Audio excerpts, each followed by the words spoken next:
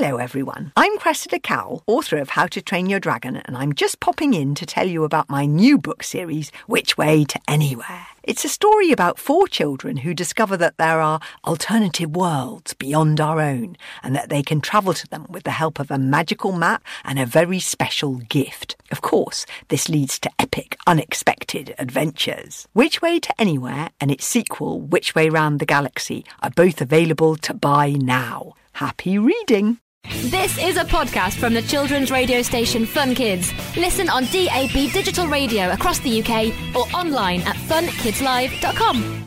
Hello and welcome to the Fun Kids Book Club podcast. My name is Bex and I'm here with you with loads of cool book recommendations and lots of interesting authors to interview as well. First up, it's time for my big book trivia question. Today's is this.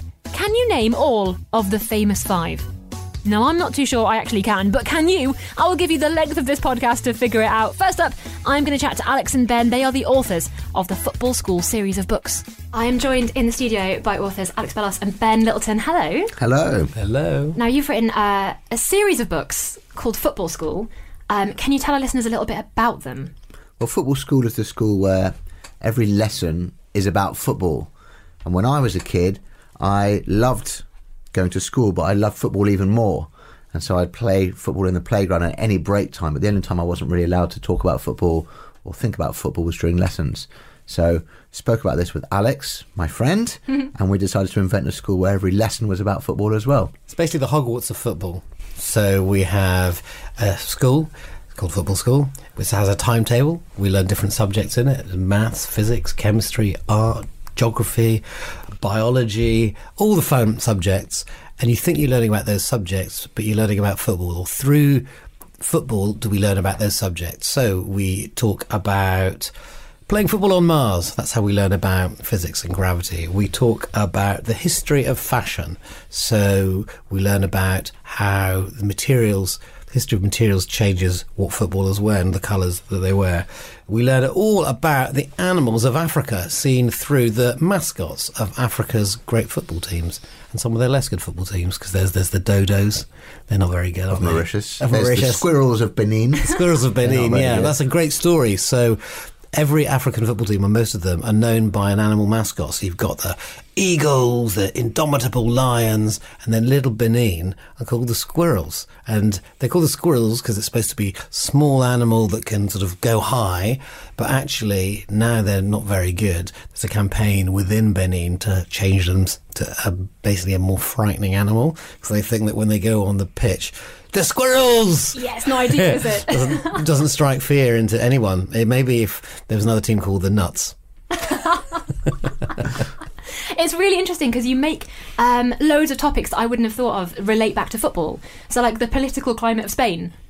You talk about Barcelona and Madrid and that kind of, and the background of that as well. Oh, absolutely. I mean, Real Madrid, Barcelona is the biggest Clásico, the biggest kind of derby in world football, club football, really. And why is Madrid versus Barcelona exciting and full of tension and full of history? Well, it goes back hundreds of years and is to do with politics and history. Yeah, you make it so exciting. Was there a certain person you got to speak to that you were really fascinated by, who helped you out? Well, we've spoken to loads of footballers down the years. We've both written books about football anyway. In one of the books, we were speaking about modern languages, and we tried to find out which player spoke the most languages. And we actually settled on a player who plays for Barcelona nowadays. He was a World Cup finalist with Croatia, called Ivan Rakitic, and we were able to ask him about how he learnt so many languages. He speaks 8 different languages. 8? And there's this idea that footballers somehow not very clever because they spend all their time at school playing football and not learning how to read or how to write or even how to speak different languages. But this guy is insanely clever, and in fact most footballers are really clever, just in different ways to the conventional way we measure cleverness. They're superb at vision and anticipation, and their spatial awareness is off the scale. I am a journalist, normally a kind of news journalist, so I'm good at kind of hunting out stories. Ben is a football journalist, so he has amazing contacts in the world of football, and when we put these things together, we've had fantastic access to speaking to footballers and people around football. One person who I spoke to, who I can't mention his name, was about the subject of poo. because we just knew that one of the important things that we're going to have to find out for our book series is all about footballers' poo. Why don't footballers just need to go to the loo in the middle of the game? It's really interesting and important. You need to know all about nutrition and digestion. So I spoke to the chief doctor of one of the world's biggest football club, who told me everything about footballers and their poo. And the great thing about asking questions for a book is that if I was a grown-up journalist asking, for a grown-up newspaper, asking someone at this very big, famous club, can you tell me about when the captain goes to poo?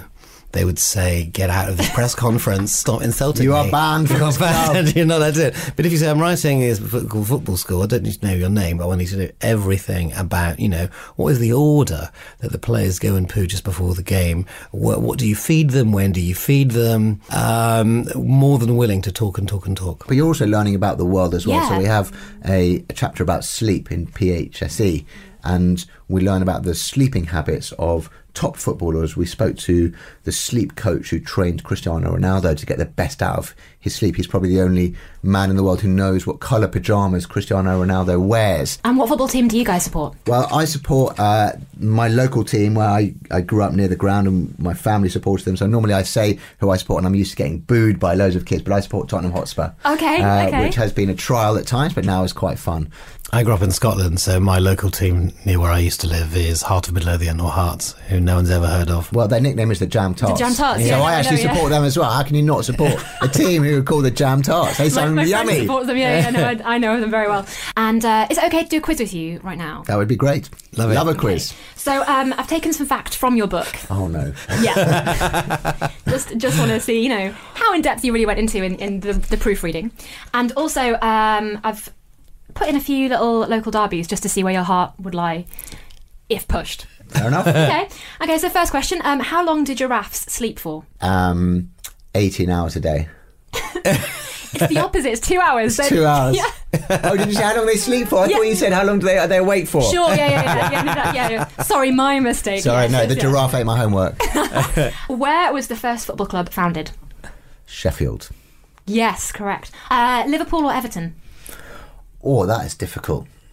Well, I'm going to say Everton just because I know Ben's going to say Liverpool. No, I was going to say Everton because I thought you were going to say Liverpool. both actually, Liverton. Where will you find the tallest females in the world? In Netherlands, Estonia or Latvia? I'm going to go for tall poppy syndrome. Let's go for the Netherlands. Netherlands, it's Latvia. Oh, Latvia? Yeah. Wow. You see, we're learning stuff from football school. It's brilliant. Celtic or Rangers? Rangers. Neither.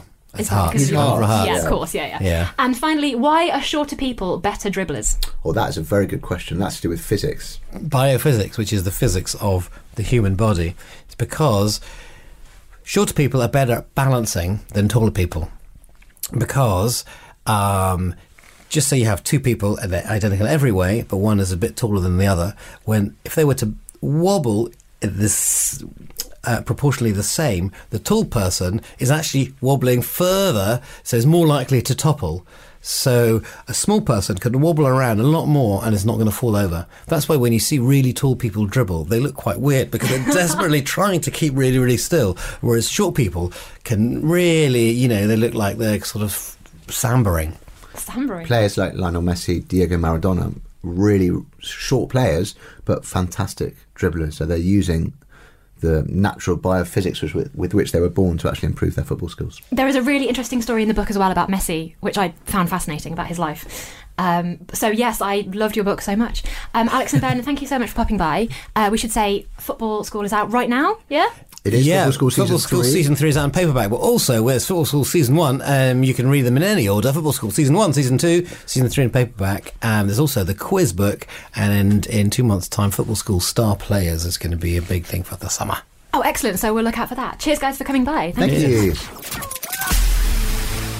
Thank you very much to Alex and Ben. Now I've been joined in the studio by Imogen, my expert at books. How are you doing? I'm doing good. How are you? I am good, thank you. I'm excited about this month's book series. As am I. And kicking us off, we have Starfell, Willow Moss and the Lost Day by Dominique Valente. So, in this debut novel, it tells the story of a young witch called Willow. Now, she feels a bit inadequate as a witch. She's the youngest in the family because her only power is the ability to find lost items. That's a bit rubbish, isn't it? It's a bit rubbish. I mean, it would be helpful when you're looking for, like, the spare sock or... Yeah.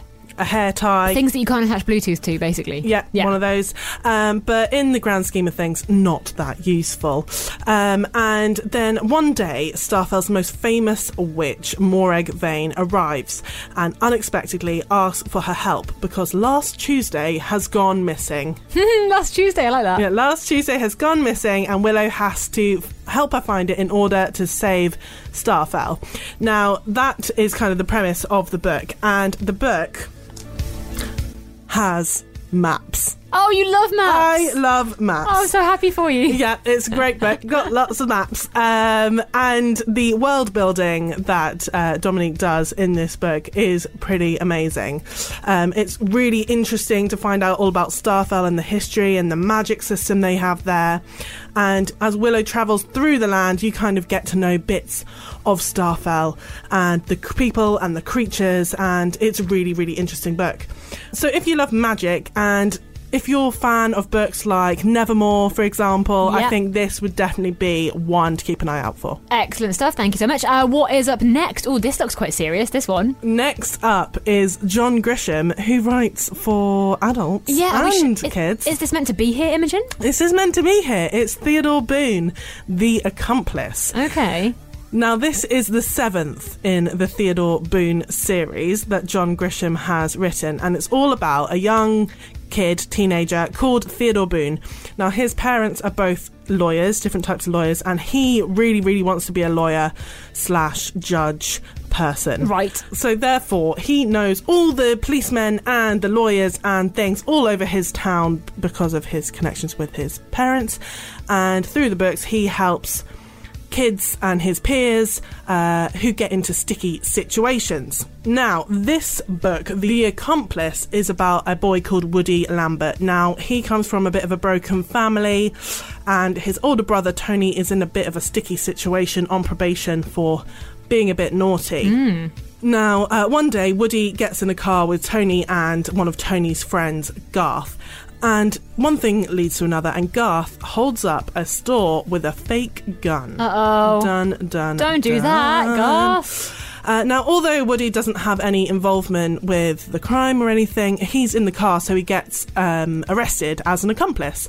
And he needs lots of legal advice and to help him avoid prison. So enter Theodore Boone. Now, obviously, Theodore is just 13, so he's years away from being a qualified lawyer, and Woody kind of needs help now, but he does what he can. And it's actually a real page-turner. I bet it is, yeah, because John Grisham knows how to write a book. Oh, yes, he does. That looks amazing. I might steal that one and take it home with me. Yeah, you do that. Right, what's up next? Next is Judith Eagle, The Secret Starling. Now, Clara has lived her life kind of in solitude, schooled at home by her really quite not nice uncle, and he's a bit negligent and we don't really like him. Okay. But and he ends up abandoning poor Clara to fend for himself. Yeah, we definitely don't like him. And she's left there to sort herself out, which is quite sad. And then Peter and his cat Stockwell arrive, and it's looking like things might have taken a turn up for the books.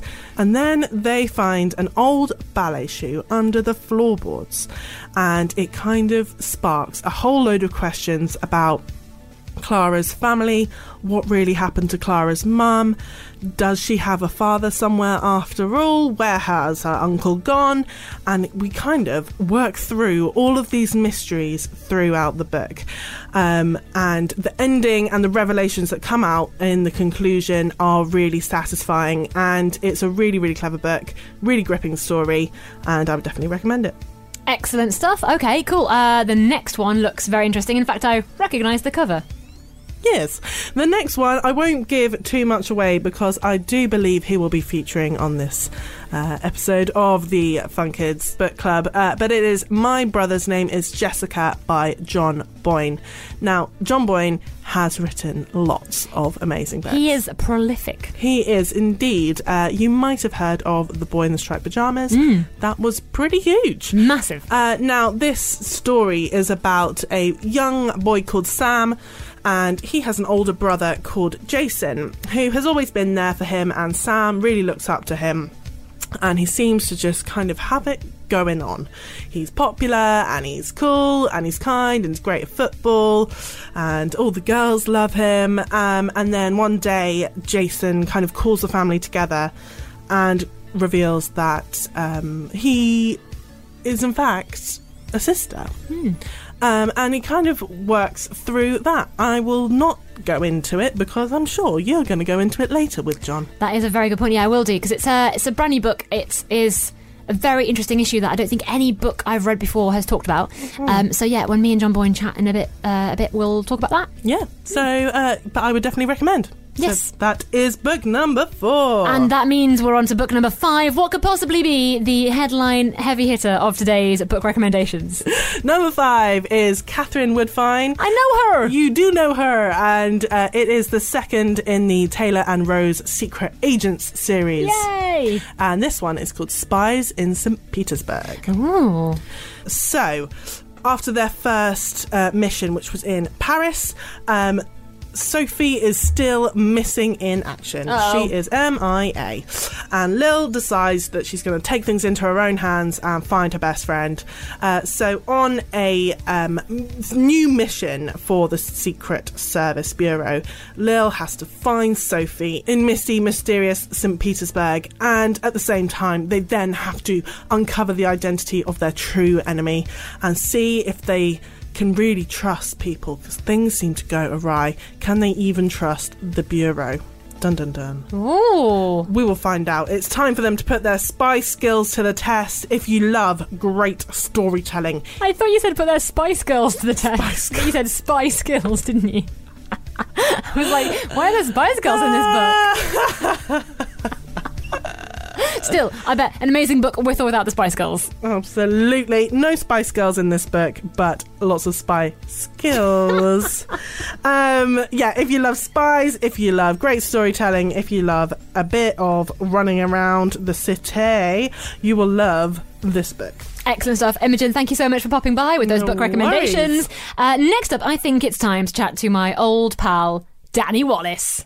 Right, I'm joined in the studio by Danny Wallace and Jamie Littler. Hello. Oh, hello. Hey. Hi. Thank you so much for coming by, Fun Kids. That's okay. Are our dungarees okay? Yes, they are. I wore the green dungarees, and Jamie, of course, wore the orange dungarees. The spinning bow tie was Danny's idea. Yes. Some would say that's too much, but I quite enjoy it, to be Thank honest. you. I mean, children's radio station, you've got to go all in. Yeah, it makes... When I press it, it makes... Do you want to hear what it sounds like? Yes, please. Listen.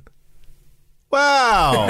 It's very efficient, isn't Isn't it? Wow, makes literally no noise at all. More Oh. resonant than last time, I thought. Yeah. It's a shame that the listeners can't see it because it was quite the spectacle. It was mini pretty fireworks big. coming off the end of it Yeah. there. That was quite exciting. Quite enjoyed that. We'll probably get a picture of it later on. We'll pop it on the website, Sure. Danny. Yeah, we'll do that for you later. No, you're here to chat about your brand new book. You need it. You need this, right? Yeah. Hamish and the Monster Patrol. You looked at me like you're like, are we? No, absolutely. Yeah, it's very, very proud of it. Very happy that it's birthday today. Aren't we just? Is it out literally right now? This is it. It's out right now. How are you celebrating? Just with a dungaree party. Yeah, That's what we always do. These dungarees don't come out often. No, so. they don't. I'm sad I didn't get the memo about the dungaree party. You didn't send me this in advance. No, it's pretty much a writer-illustrator thing. It's what we do every Right. time there is a book birthday, as we call it. And this being Hamish and the Monster Patrol, we just thought, well, of course, we're not just going to sit at home and wear dungarees. We're going to go out and meet Bex wearing our dungarees. Your fancy So dungarees. proud are we of this book. Well, that's good to know. I'm glad that you're so proud that you're wearing dungarees. Yeah. That's the height of pride, I Yeah, think. I think that's I'm how it works. 42. But love a dunga. Yeah. Yeah. So there's no harm in that.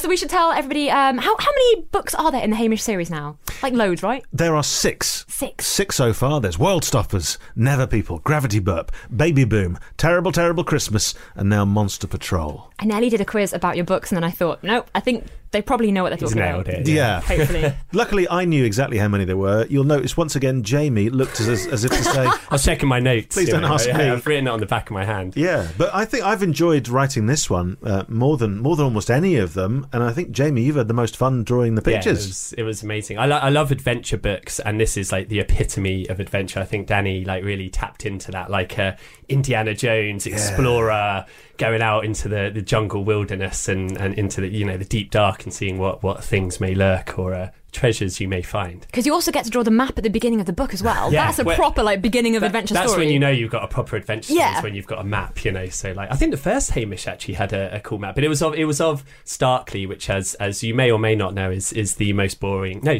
Fourth, is it? Fourth most Fourth boring most boring, town. yeah. It's so boring.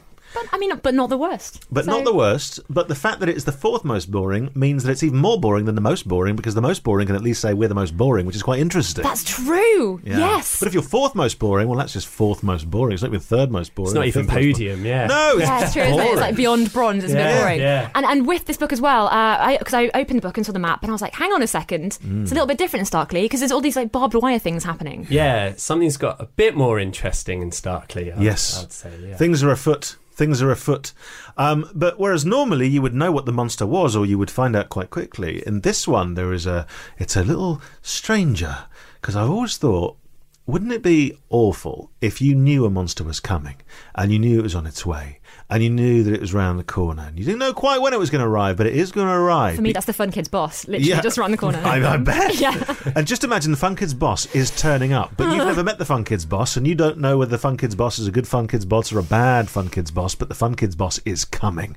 And now you've got to cope with the Fun Kids boss. How are you going to beat the Fun Kids boss? There's no way of knowing. It's terrifying. So with this, a monster is approaching. We don't know what it is, but we know it can't be stopped. I'm getting slight heart palpitations just by Yeah. talking about the Fun Kids boss, so goodness knows how Hamish feels about the monster. This is petrifying. So you also have Alice trying to find her grandmother and what's going on with her in the past as well. Yeah, we've delved, haven't we, into the past of some of the characters, Yeah. like Alice, who's got a weird grandma. Yeah. It was the previous book, the Terrible, Terrible Christmas. We started to explore a bit more, into Alice's past and her family, and we found out that she does in fact have an interesting grandmother who she's always missed and wanted to know where, she's been missing for many years, and she's wanted to know where she is, and she may have just found some clues as to where she may be and what she might be doing. So Without spoiling it, she's a monster hunter. She's a monster hunter. didn't want to say anything. No, you did well. He was so tiptoeing around Yeah, that. yeah. I got that. I appreciate that. Thanks. But Matt. imagine, if there's a monster coming, then who are you going to need? You're going to need a monster hunter. So we're going to have to find Alice's grandma. And so there's a bit of Indiana Jones, there's a bit of Ghostbusters, because we meet Monster Patrol, who are kind of defending the Earth against all sorts and are big experts. And there's Kit Alexander Lopez, who's, a slightly odd child, but who works together with an unusual monster. And they get together with Hamish and pals, and it's up to them, really, to sort out the grown-ups. Because as we're discovering more and more at the moment... Useless. Grown-ups, Useless. they don't know what's going on Yeah. with half the things that are happening. There's the climate, so it's down to like the 15-year-old girl Greta from Sweden to stand up and say, "What have you been doing?" Whilst drawing this book, actually, I saw all the school marches for climate and things, and it was very inspiring. Actually. Exactly. Like, getting some Hamish illustrations in there. These kids ganging together to protect the world where no one else will. Like, Yeah. Because we're going to need the kids to step up like Hamish and pals and to save the world, and if not do that, then tell the grown-ups at least, get your ideas together, get your act together. You're messing up here. Sort it Is out. this your call to action? There's a lot of different cultural things going on in this book. Okay, I didn't realise this. Our monsters. If there are parents listening, this is educational stuff as well. Didn't realise this was you forming a mini army. Yep. Okay, Exactly. this is the pamphlet that you guys have put together. Danny and Jamie's Child Army. Yeah, PDF's growing. It's the new national service. Finally, someone's done it at Yeah. last. I should say, I read the book and I thought you'd made up some monsters. I've written down the Snallygaster and the Wendigo, and then I did some research. They're real Yes, they're real. monsters. Again, educational. Yeah. No, part of the fun as well is looking into every country on Earth, every continent has got their own specific weird monsters. Very odd monsters, each and every one of them. There are thousands of legends about these things. So yeah, the Snallygaster, things like that. There's one in, I think, China, who apparently breaks into your house at night and then cleans your toilet. Oh, that's nice of him, isn't it? I think that's quite good. That's lovely. Why are they so afraid of him?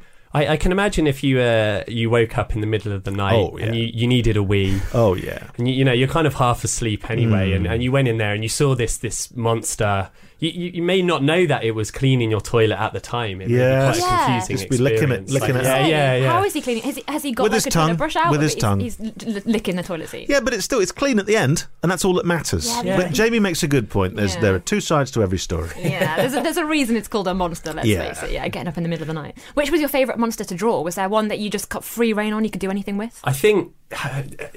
I don't want to spoil too much. Danny's already done that as well.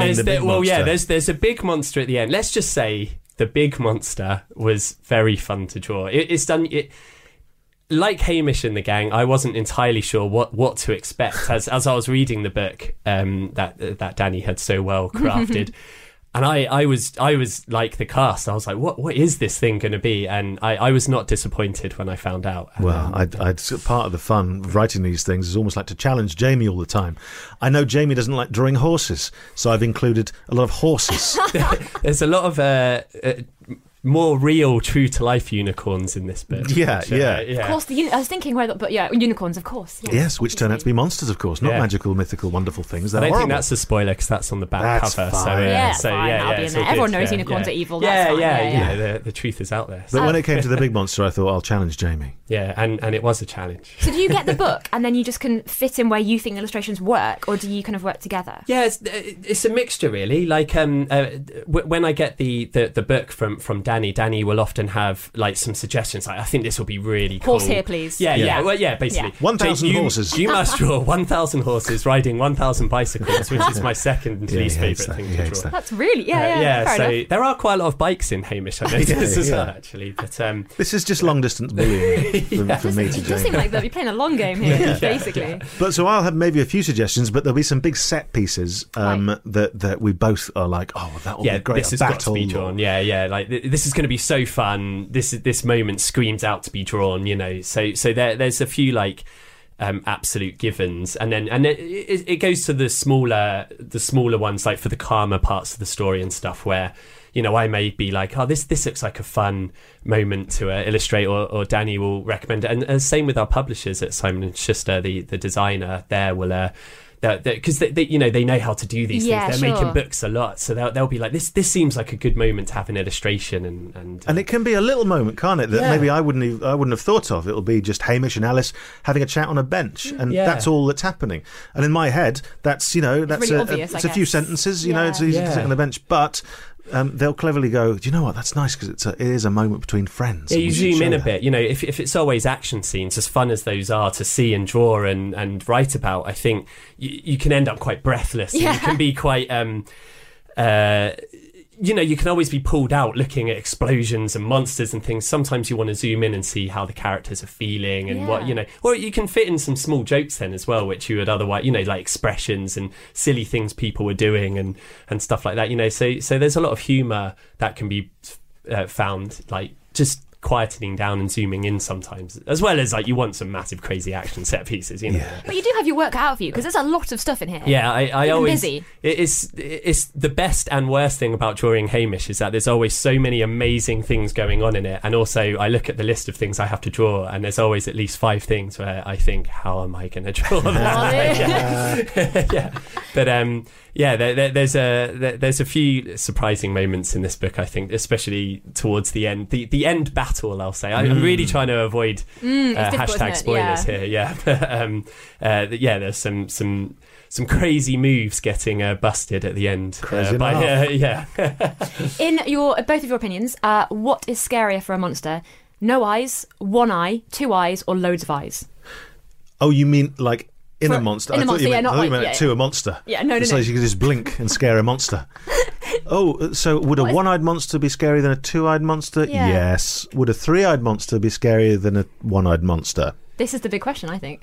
For me, I think No Eyes is really scary. Yeah, that because you can tell what something is thinking through its eyes. Like That's the point. that's a big thing in drawing. Actually, is the eyes are like without trying to sound too cheesy, like the gateway to the soul. Well, of course, like, sure. So that's where you see what someone's thinking or feeling, and if you take that away, suddenly you have no idea. It's quite a giant worm would be a lot scarier than a giant budgie. Yeah. Even those pitch black, scary budgie eyes, you would at least like kind of see the where they're glint going. in them. Yeah. Guys, thank you so much for popping by Fun Kids. Thank you for having us. me. And we brought you these dungarees. Yay, finally! I love dungarees, genuinely. Thank you so much, Danny Wallace, for popping by Fun Kids. He's basically part of the furniture now. I love it. Next up, I think we need to find out what is going on in the world of Julian Clary's Bolds. Meet the Bolds, yes, meet the Bolds. Come on, meet the Bolds. You know you want to. This is an extract from The Bolds in Trouble, the latest book in the Bolds series, written and read by Julian Clary. The Bolds, as you probably know, are a family of hyenas living disguised as human beings in a pleasant tree-lined street called Fairfield Road in Teddington. They wear clothes and hats to cover their hyena features, and none of their human neighbours have guessed their secret, although they have noticed that the Bolds seem to laugh an awful lot. Being hyenas, they can't help themselves. They also like to rub their bottoms on tree trunks and bushes to mark their territory, but obviously they can't do that if anyone is watching. Fred and Amelia Bold are the parents. Fred works at the Christmas cracker factory, writing the silly jokes, and Amelia makes and sells unusual hats at Teddington Market. Their children, twins, Bobby and Betty, are lively and funny, and sometimes a bit naughty. So that's everyone. Except it isn't quite. You see, the Bolds have gained a bit of a reputation for helping other members of the animal world who want to live like humans too. They take in all manner of waifs and strays, teach them how to walk and talk like humans, wear clothes, use a knife and fork, and even how to use the toilet. You'd be surprised how many animals there are living amongst us that we fail to notice aren't humans at all. Bus drivers, teachers, athletes, shop assistants, prime ministers even. Only yesterday I had a new sofa delivered by two burly men wearing overalls. They huffed and puffed and snorted a lot, I noticed. It was only when I spotted their rather moist noses and saw a wisp of steamy sweat rising up in the air from their backs that I put two and two together. Yes, buffaloes. Brothers, I expect. I didn't say anything. Buffaloes can be a bit bad-tempered, and I didn't want them to start pawing the ground and charging around. Not with my new carpet and collection of priceless porcelain dolls I've collected on my travels over the years.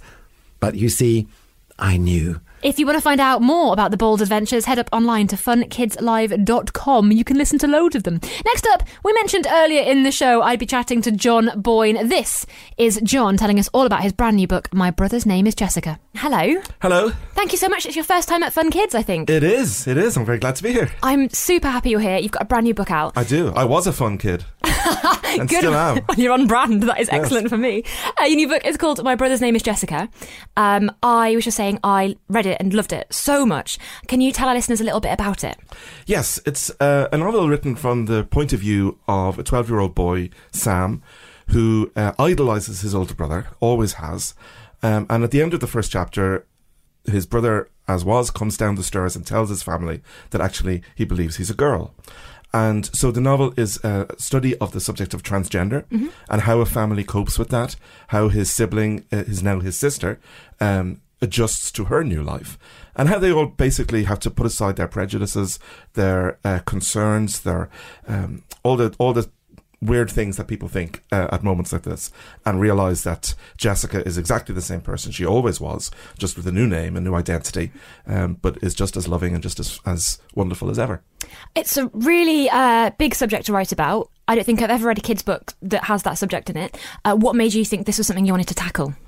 Well, this is my sixth book for young people, and I always try to explore a subject that's challenging and interesting and makes young people think and about the world. And this is something that's been in the news and the culture so much. But I wondered, was there much out there for kids to read about it? And, let's face it, any of us coming to a subject like this, we have questions. Yeah. We don't understand it. I didn't understand it when I started writing. You have to find out about it, speak to people, research it. And I guess I hoped that a book like this might allow young people to ask those questions, get some answers, not feel too bad about sort of maybe sometimes saying the wrong thing or asking something insensitive that they don't mean insensitively. Yeah. That you're actually just trying to educate yourself. But there'll be kids in schools that they have friends who are going through gender identity issues, and kids who themselves are going through gender identity issues. And I wanted them to feel that actually there is a support group out there. There are allies, there are friends, there are people in the world, many people in the world, who are not judgmental, who are not bigoted, who would be there for them. And in the book, you've got Sam, who you see all through his eyes, and it's really good because he does ask the questions that maybe the readers are asking as well. Yeah, I thought it was important for me as the writer, the narrator as such, to take that point of view. I didn't feel it would be right for me to kind of step into the shoes of Jessica herself, and that's not an experience that I've had in my life. And I thought it makes more sense to kind of take the point of view of the person who is asking those questions, who is looking at the situation, feeling a little embarrassed by it, feeling concerned about it, feeling annoyed at times about it because the status quo of the family home has changed. He's been bullied in school because of what his sister is going through. But he has to come to terms. He has to realise that none of that really matters. The only thing that matters is that he still loves his sister. She still loves him. She may have a new name. She may be developing a new body, but she's exactly the same person inside. And it's a really good kind of lesson in life. It's just somebody that you love. That's all it is. That's all. And I think the really interesting thing is as well, because big thing is going on, but also you've got for Sam, it's you've got relationship. He's got a girl he fancies, and he's got his mum and dad are going through this crazy political career thing. It's not the only thing that's going on in his life. He's at that age where lots of things are happening. He meets his first girlfriend and everything, and so there's a lot of lightheartedness in it. There's a lot of humour in the novel, but I just think it's important that stories like this are out there where we talk about support of each other and caring for each other. We're all going to go through something in our life at some point where we're going to need our friends behind us. It may not be this subject, but there'll be something that happens to us, and we want our friends to be there for us. And that's what I think Jessica needs. How did you research this? Because it must be such a mammoth thing to research and to try and get it right, and because it is quite confusing. I think it's a new world to step into. Yeah, I spoke to a number of trans people. I have one trans friend anyway. I also spoke to their families to see, what their experience of it was like. Their worries about their loved one and so on. And then there's a great body called Inclusive Minds here in the UK that work with children's publishers, and they appoint sort of an ambassador for a book where it'll be somebody who has gone through that experience, and they read early drafts and talk to the author. And, so I was things were pointed out to me that maybe were just completely factually incorrect. Okay. Stuff I just didn't know, say about hormones or about, just the actual facts of the thing. Yeah. But also things that maybe I was focusing on too much that is not that important, or things that I was missing that I should be talking about. So, it'd be people who know this subject extremely well because they've gone through it and offer really, really helpful advice. Is it harder to write a book like this for kids, or is it quite nice because it means you can ask any question and it's quite nice and easy? In some ways I think it's actually easier to write a book like this for children because of that very thing. Yes, you can get away with, kids are allowed to ask stupid questions all the time because you're trying to understand things. And Sam is a likeable character. He's fun. He's silly. He's stupid half the time, but he can get away with asking things that maybe if an adult was to ask them, it would be not so friendly. I also love his auntie, by the way. She was amazing. Yes, Aunt Rose. Yeah, she's kind of like the big sort of tree-hugging left liberal and everything, who basically just has no time for any of Sam's nonsense when it comes to this. She's just like, who cares? Jason is now Jessica. Yeah. Deal with it. Big deal. Who cares? And also Jessica goes through this amazing thing and she is fantastic. Just so strong. Well, she's probably the most positive character in the book. Yeah. Because while the parents are, of course, they're tied up in their own careers and sort of burying their heads in the sand. And Sam is kind of looking at it somewhat selfishly from his own point of view. From the minute that Jessica says, this is who I am, this is who I need to be in my life. She's actually very cheerful Yeah. all the way through.